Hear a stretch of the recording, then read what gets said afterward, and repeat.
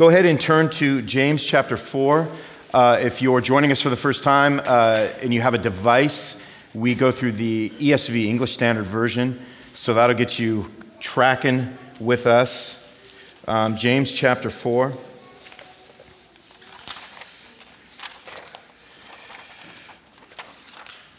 Man, well, the last couple of weeks, James has been bringing us through the idea. Well, I shouldn't say idea. When I say idea, it sounds like it's debatable. But he's been bringing us through the truth of these two wisdoms that exist for us. The wisdom from below and the wisdom from above. And wisdom, just to sort of reset ourselves with the definition of wisdom, wisdom is what we do with the knowledge God has given to us from his word. So God imparts knowledge to us from his word. Wisdom is what do you do with that knowledge? It's not just meant to sit up here. It's meant to drop to our hearts and then come out of our hands. We always say that it's this head, heart, hands kind of trifecta in the way that knowledge and wisdom is supposed to work together. So wisdom is sort of the outflow of the practical knowledge that we get from God. And so that's really what we've been learning about in the book of James since last September. And so 2 weeks ago, we unpacked what James called the wisdom from below, which he said in no uncertain terms is earthly, unspiritual, and demonic wisdom that has bitter jealousy and selfish ambition at its root. And the result is that it ends up in disorder and every vile practice, James said. And then last week, James contrasted that wisdom from below with the wisdom from above, which he said is characterized by the heart of Jesus. And so we think of wisdom characterized by the heart of Jesus. What do we think about? Well, James kind of laid it out. He said it's pure, first off. And then he said it's peaceable, it's gentle, it's open to reason, it's full of mercy and good fruits, it's impartial and sincere. And he said, and the fruit of this wisdom is that there will be a harvest of righteousness.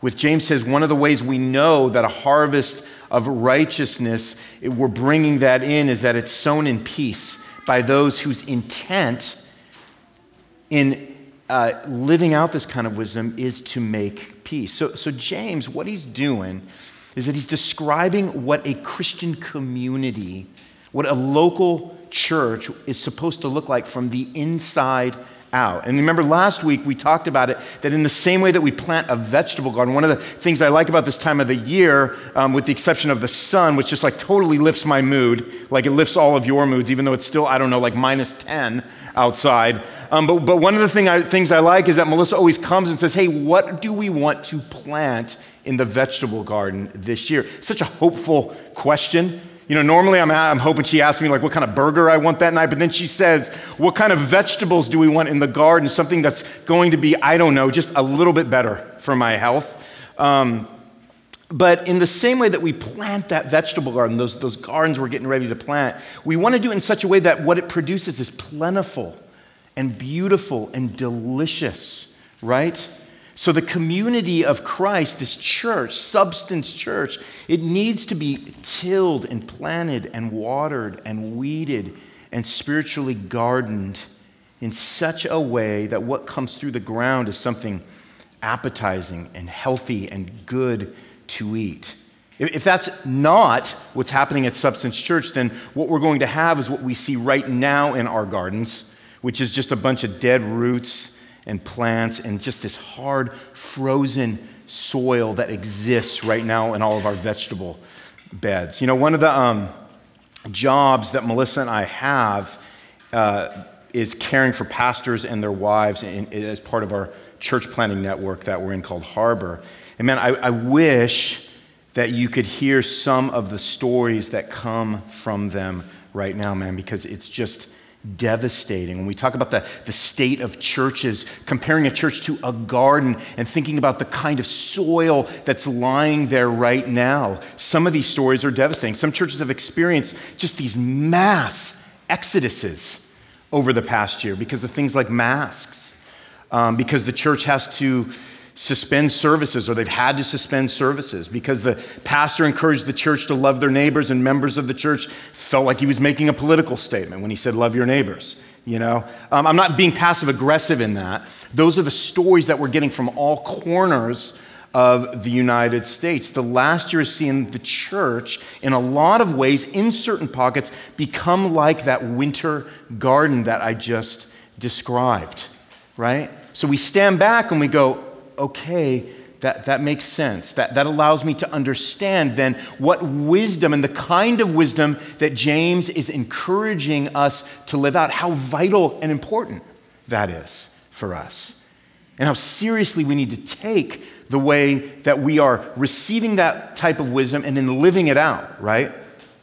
So what James does as we begin chapter 4 is he unpacks what bitter jealousy and selfish ambition looks like in the churches that he was writing to.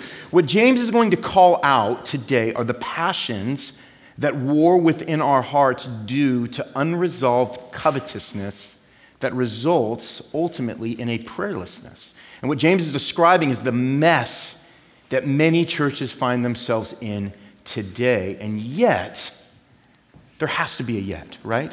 And yet, there's hope for us not to fall prey to our warring passions, so that some of these gardens that are still in this winter state can be retilled, right? Resoiled. We can still see this beautiful vegetables and fruit that God wants to grow and cultivate, what he calls the church, can still pop up through the soil. There's still spring on the horizon. It's still coming. There's still so much hope for everything that we have in terms of what God has for us. But first, here's the gruesome reality. Chapter 4, verse 1. This is what he says. What causes quarrels and what causes fights among you? He says, is it not this, that your passions are at war within you? You desire and do not have, so you murder. You covet and cannot obtain, so you fight and quarrel. You do not have because you do not ask. And you ask and do not receive because you ask wrongly to spend it on your passions. I'm just going to end it there because I wanted to end it in what looks like just the most hopeless state possible, right there, verses 1 through 3 in chapter 4. I remember this was going on, a couple of decades ago now. We had just come into a new church, and we'd become members of that church, and we got to experience our first members meeting at that church. And we were hyped about that. We didn't know what to expect, but we did know this, is that they were submitting a name change to the church. And the name of the church when we started there was Corona Evangelical Free Church of America, longest church name in the history of church names. So when we found out what they wanted to change it to, which was a shorter name, we were like, well, I don't know, that just makes sense, right? I mean, you got to be able to remember the church you're driving to, twice a week. And so they just had this really great name. I'm hesitant to say the name, I don't know. But it was a short, good name, right? And I remember we go into this meeting and we're sitting down and we're like, well, this is going to be a piece of cake, man. We're just going to do this name change thing. And we're looking at the tables in the back that had all these goodies. And you know me, I want some dessert. And I'm just thinking, man, I'm already loving this whole setup already. And literally this meeting 2 hours later had erupted into all the people in the church that were just incensed about the fact that they wanted to change the name of the church from the longest name in the history of the church into something a little more palatable and a little more focused and a little more gospel-centered. And I think we walked away from that meeting saying, what just happened? Why is everybody so angry about a name change? And wait a minute, aren't they supposed to just sort of come together and figure this out and do this? It's a name. It's a name. And yet what we found out is that the church is not beyond fighting and quarreling about things that I think some of us would stand back and go, we're fighting and quarreling over that. And so that kind of brings us into what James is talking about a little bit here, which is that worldly passions, we have the potential, and we have worldly passions that become at war within us. That's what he's saying when we jump right in here to verses 1 and 2. And that's our first point. We have worldly passions at war within us. Well, what are passions? Because that can be all over the map, right? Sometimes we're like, man, I'm passionate about this thing and it's a good thing. That's not wrong, is it? And then we think about passions in a negative sense, like, man, I have a passion that's sort of out of line with the passions of Christ. Well, another word for passions here that James is really saying is pleasures, right? Which, by the way, doesn't necessarily mean that's a bad word either, but this is what he's saying.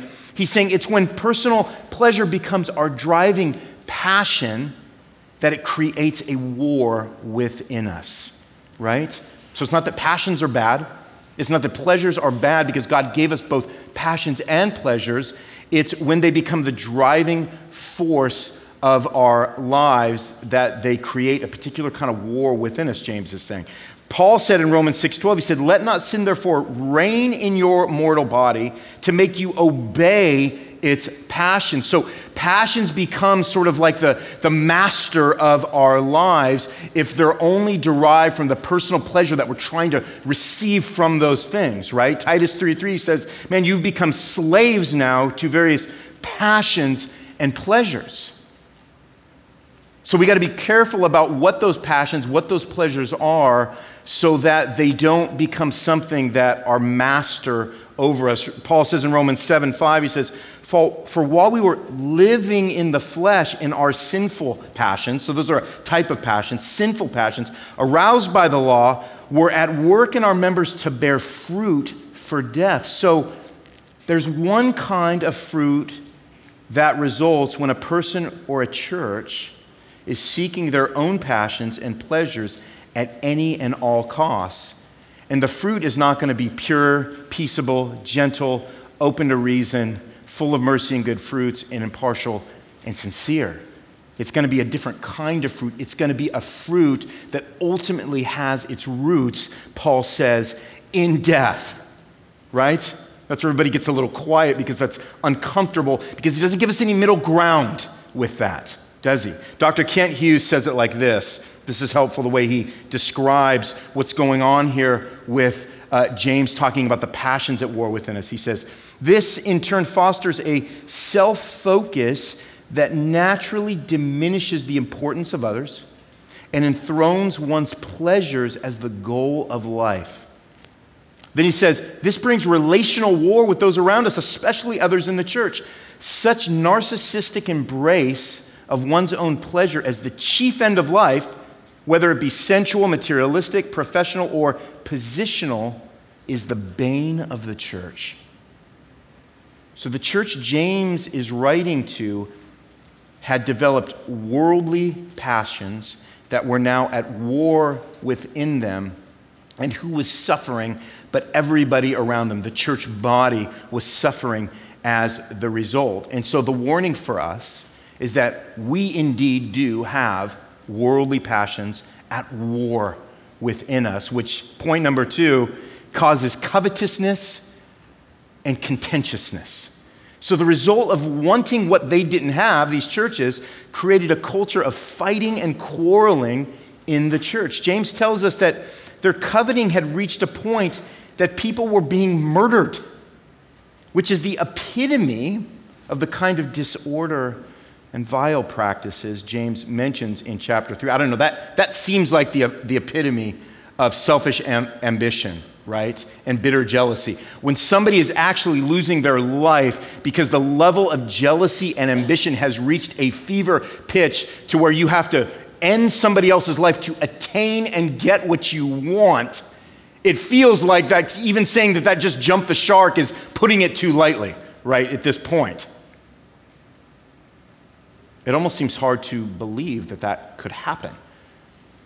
That things had reached such a place in this church with the level of infighting and quarreling that people were actually being murdered by others in the church because they weren't getting or attaining what they want. It's hard to actually believe that until you remember stories like David and Bathsheba and Uriah in the Old Testament, right? Remember that? Remember when David had to kill Uriah, the husband of Bathsheba, because he had gotten Bathsheba pregnant, and he had to do what he had to do to cover up and obtain what he actually wanted due to the passion and the lust that was in his heart.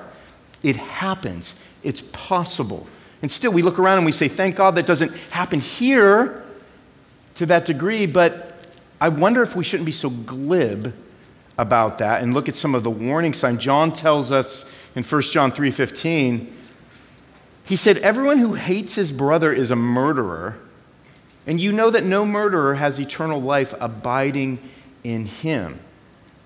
So we understand that when we talk about murder, it can be literal murder, but can also be a type of murder that results in the fruit of our heart that has such hatred and envy and jealousy and personal ambition against the well-being of somebody else that it's like we're destroying them.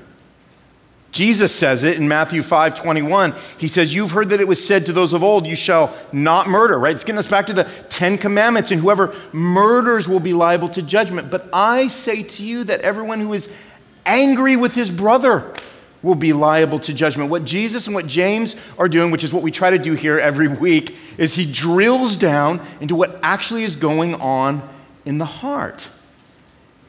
And he's saying, even to be angry with your brother or your sister, it's saying something about what you feel that they have that you don't have, a situation that God has designed that you want him to redesign that he's not redesigning. Does that make sense? Envy and covetousness, it's rooted in an anger against your brother and sister for wanting what you haven't been given by God.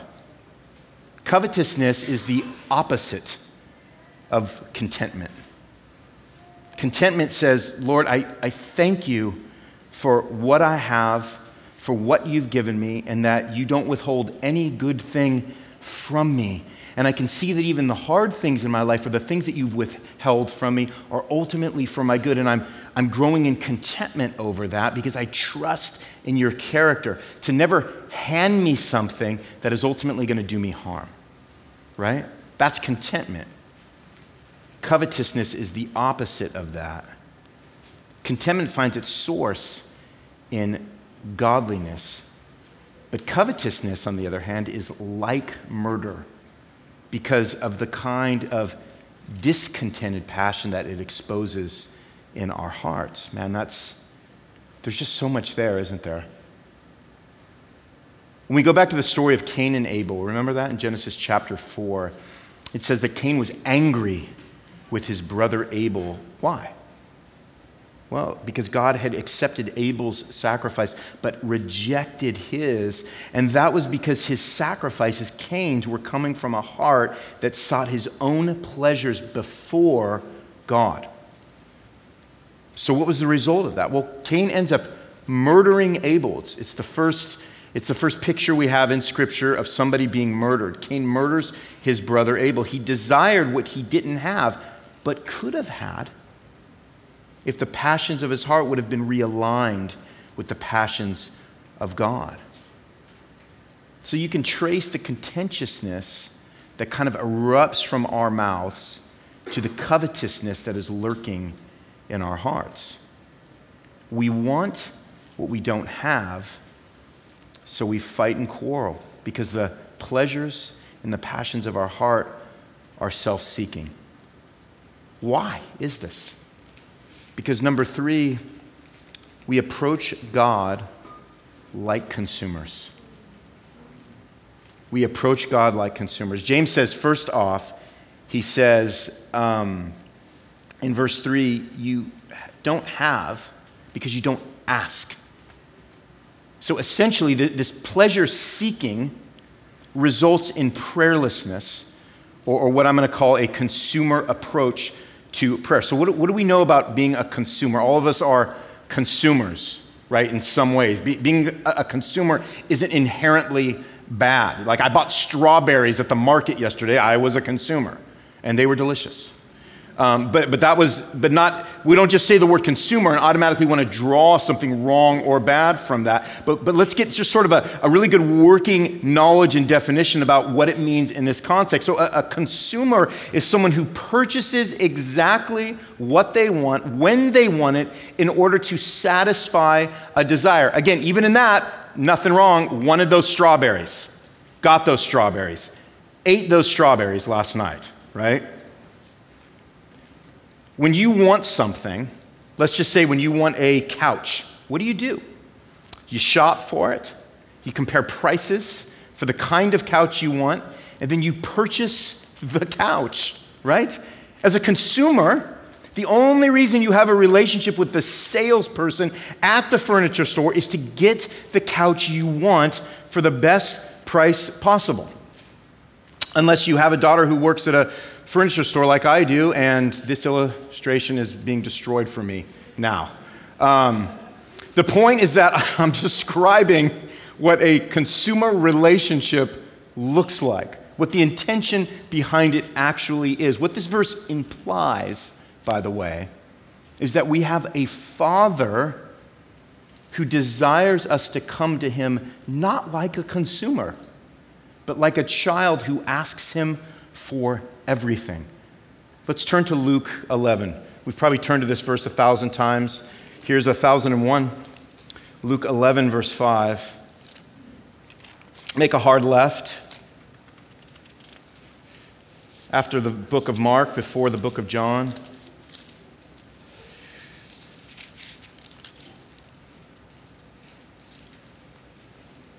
Some of you are remembering 2 weeks ago when I did this and I brought you to the wrong verse and I could never recover. I think I have the right one. Luke 11, verse 5. Jesus is speaking and he says, "Which of you who has a friend will go to him at midnight and say to him, 'Friend, lend me 3 loaves. For a friend of mine has arrived on a journey and I have nothing to set before him.' And he will answer from within, 'Do not bother me. The door is now shut. My children are with me in bed. I cannot get up and give you anything.' And I tell you, though he will not get up and give him anything because he is his friend, yet because of his impudence, he will rise and give him whatever he needs." Verse 9, "And I tell you, ask, and it will be given to you. Seek, and you will find. Knock, and it will be open to you. For everyone who asks receives, and the one who seeks finds, and to the one who knocks it will be opened. What father among you, if his son asks for a fish, will instead of a fish give him a serpent? Or if he asks for an egg, will give him a scorpion?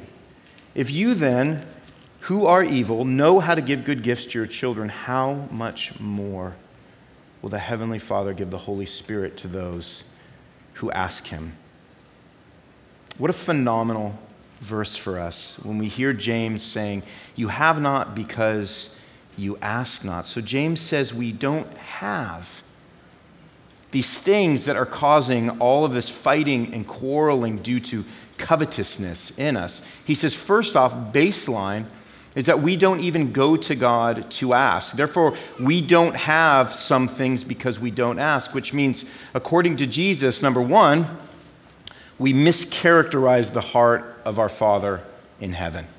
We are just thinking wrongly about what it means to go before God and ask him for those things that we desire, for those things that we want, for those things that we need. And then secondly, it also could be that we do know him well enough, and we know him well enough to know he's not going to grant us those envious pleasures so that our lives become a greater exercise in prayerlessness. We get that about God. We're afraid to go to God to ask him for things that have captivated and captured our heart to the degree that we already know they're not good for us. And so what do? Well, we back away from God. We become people who are prayerless instead of prayerful.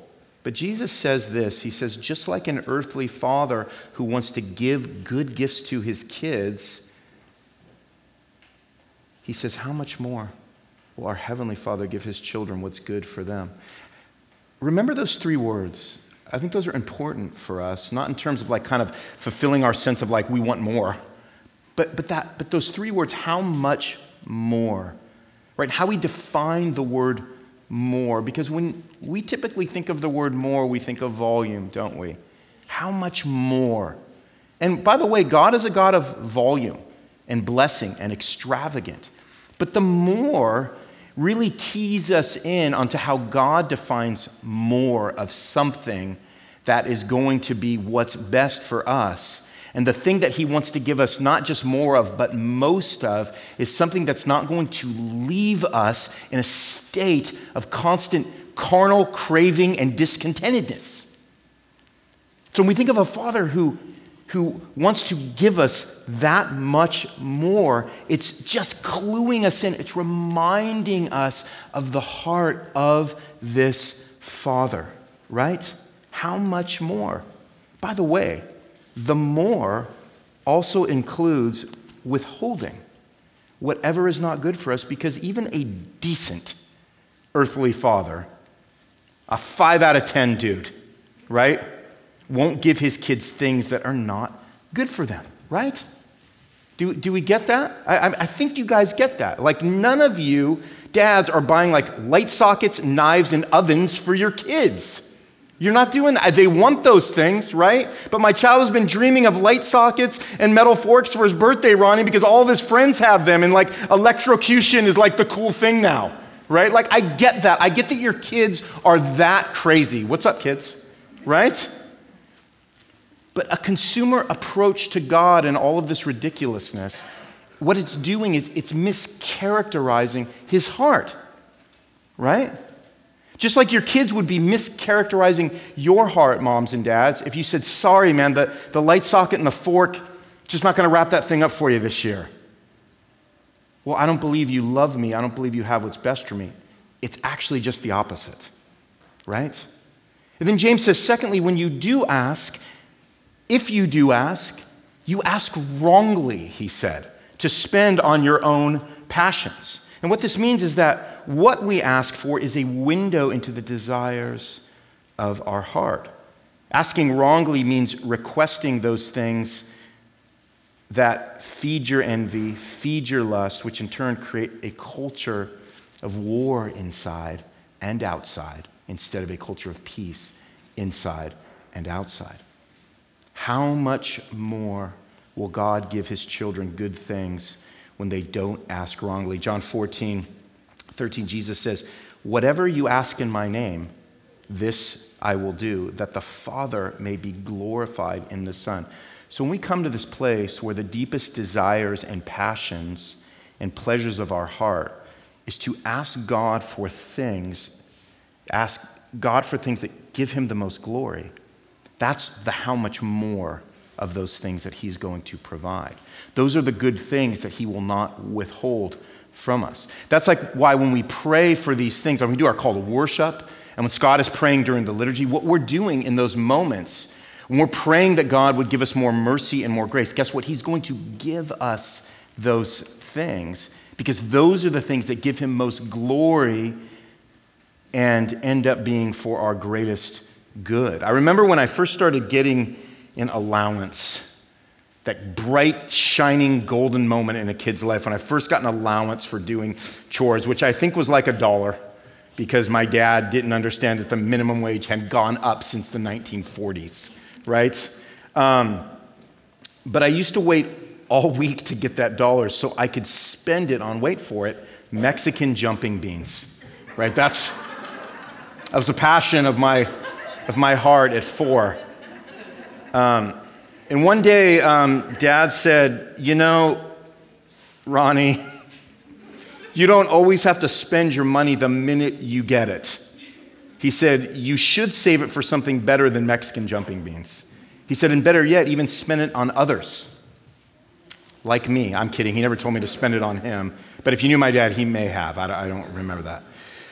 In other words, we ask for those things that will ultimately not bring peace to our hearts, but continue to keep our appetites fed and our passions at war. What kind of a father would God be if he said yes to those requests? Right? What kind of a father would God be if he said yes to those things that would do nothing but just feed our passions and increase the fighting and the quarreling and the covetousness in our hearts? So we have to look very closely at what it is that James is trying to tell us about the warring passions within us. Because we want to ask, like, what are the implications of this for us? I mean, do we just stop coveting? I mean, is the answer here going, hey, Substance Church, I love you. I do. I'm your pastor. I am. So here's 2 things I need you to do. Stop coveting, and man, just make sure you don't murder anybody this week. Let's pray. Go. right? I mean, what do we do with something like this? And yes, I don't want you to covet or murder, but what is the central message and theme here? What is James trying to impart here for us that is wisdom? I think it's this. It's one thing. It's moving from prayerlessness to prayerfulness.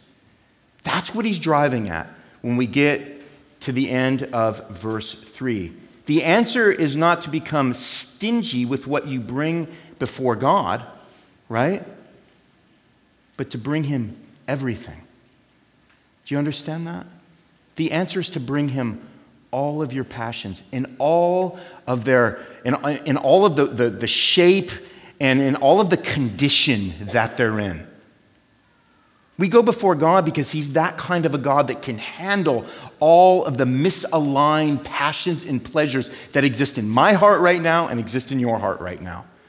So the answer here is not to say, all right, well, if I'm asking wrongly, I just want to pull back. No, it's just the opposite.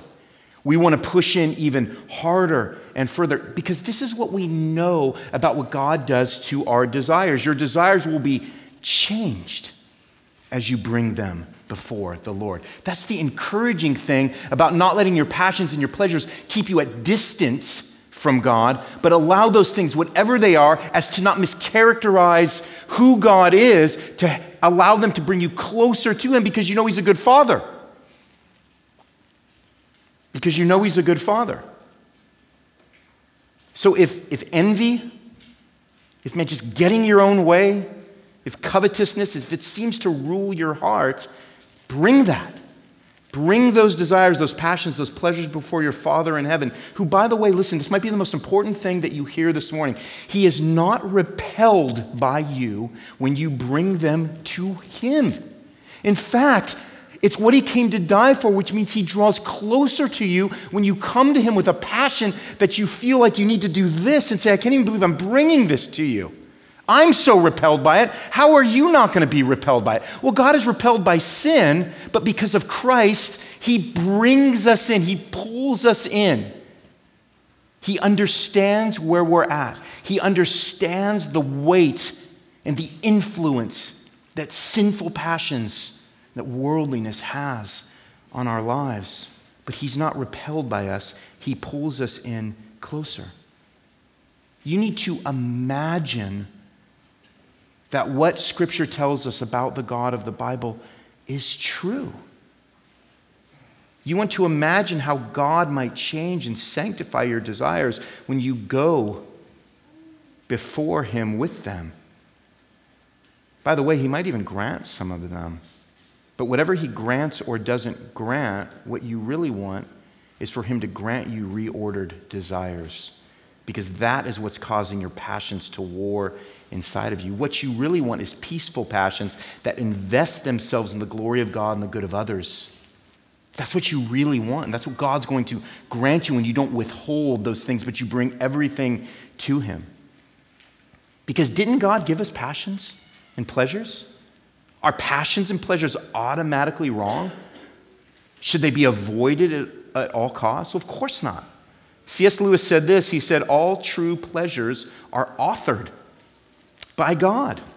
He created passion and pleasure. We read in the Psalm 16:11, you make known to me the path of life. In your presence there is fullness of joy. At your right hand are pleasures forevermore. There is nobody that understands and desires passion and pleasure in the best possible sense of the good that it does to cultivate joy and life and affection for Jesus inside of us like our Heavenly Father. Nobody's more keyed into that. Nobody's more desirous of that. You don't want those things as much as God wants those things for you. But if we don't treat God like a good father, then we're going to treat others like enemies.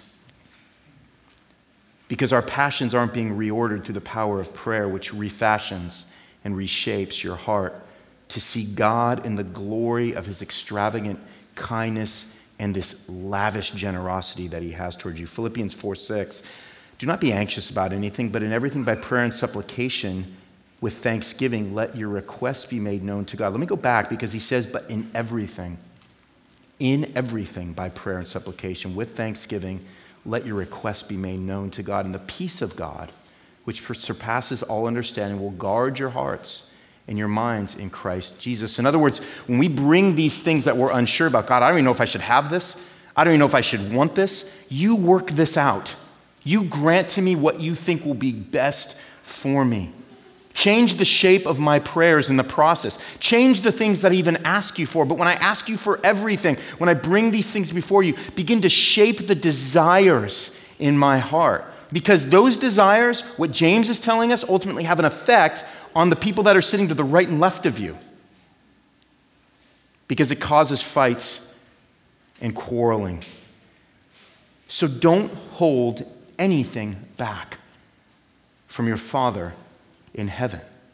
Don't hold anything back. I remember a friend of mine, and we'll be done, really a guy that was really one of my first mentors, and he was this dude from Kenya, and just this brilliant kind of theologian guy and a pastor.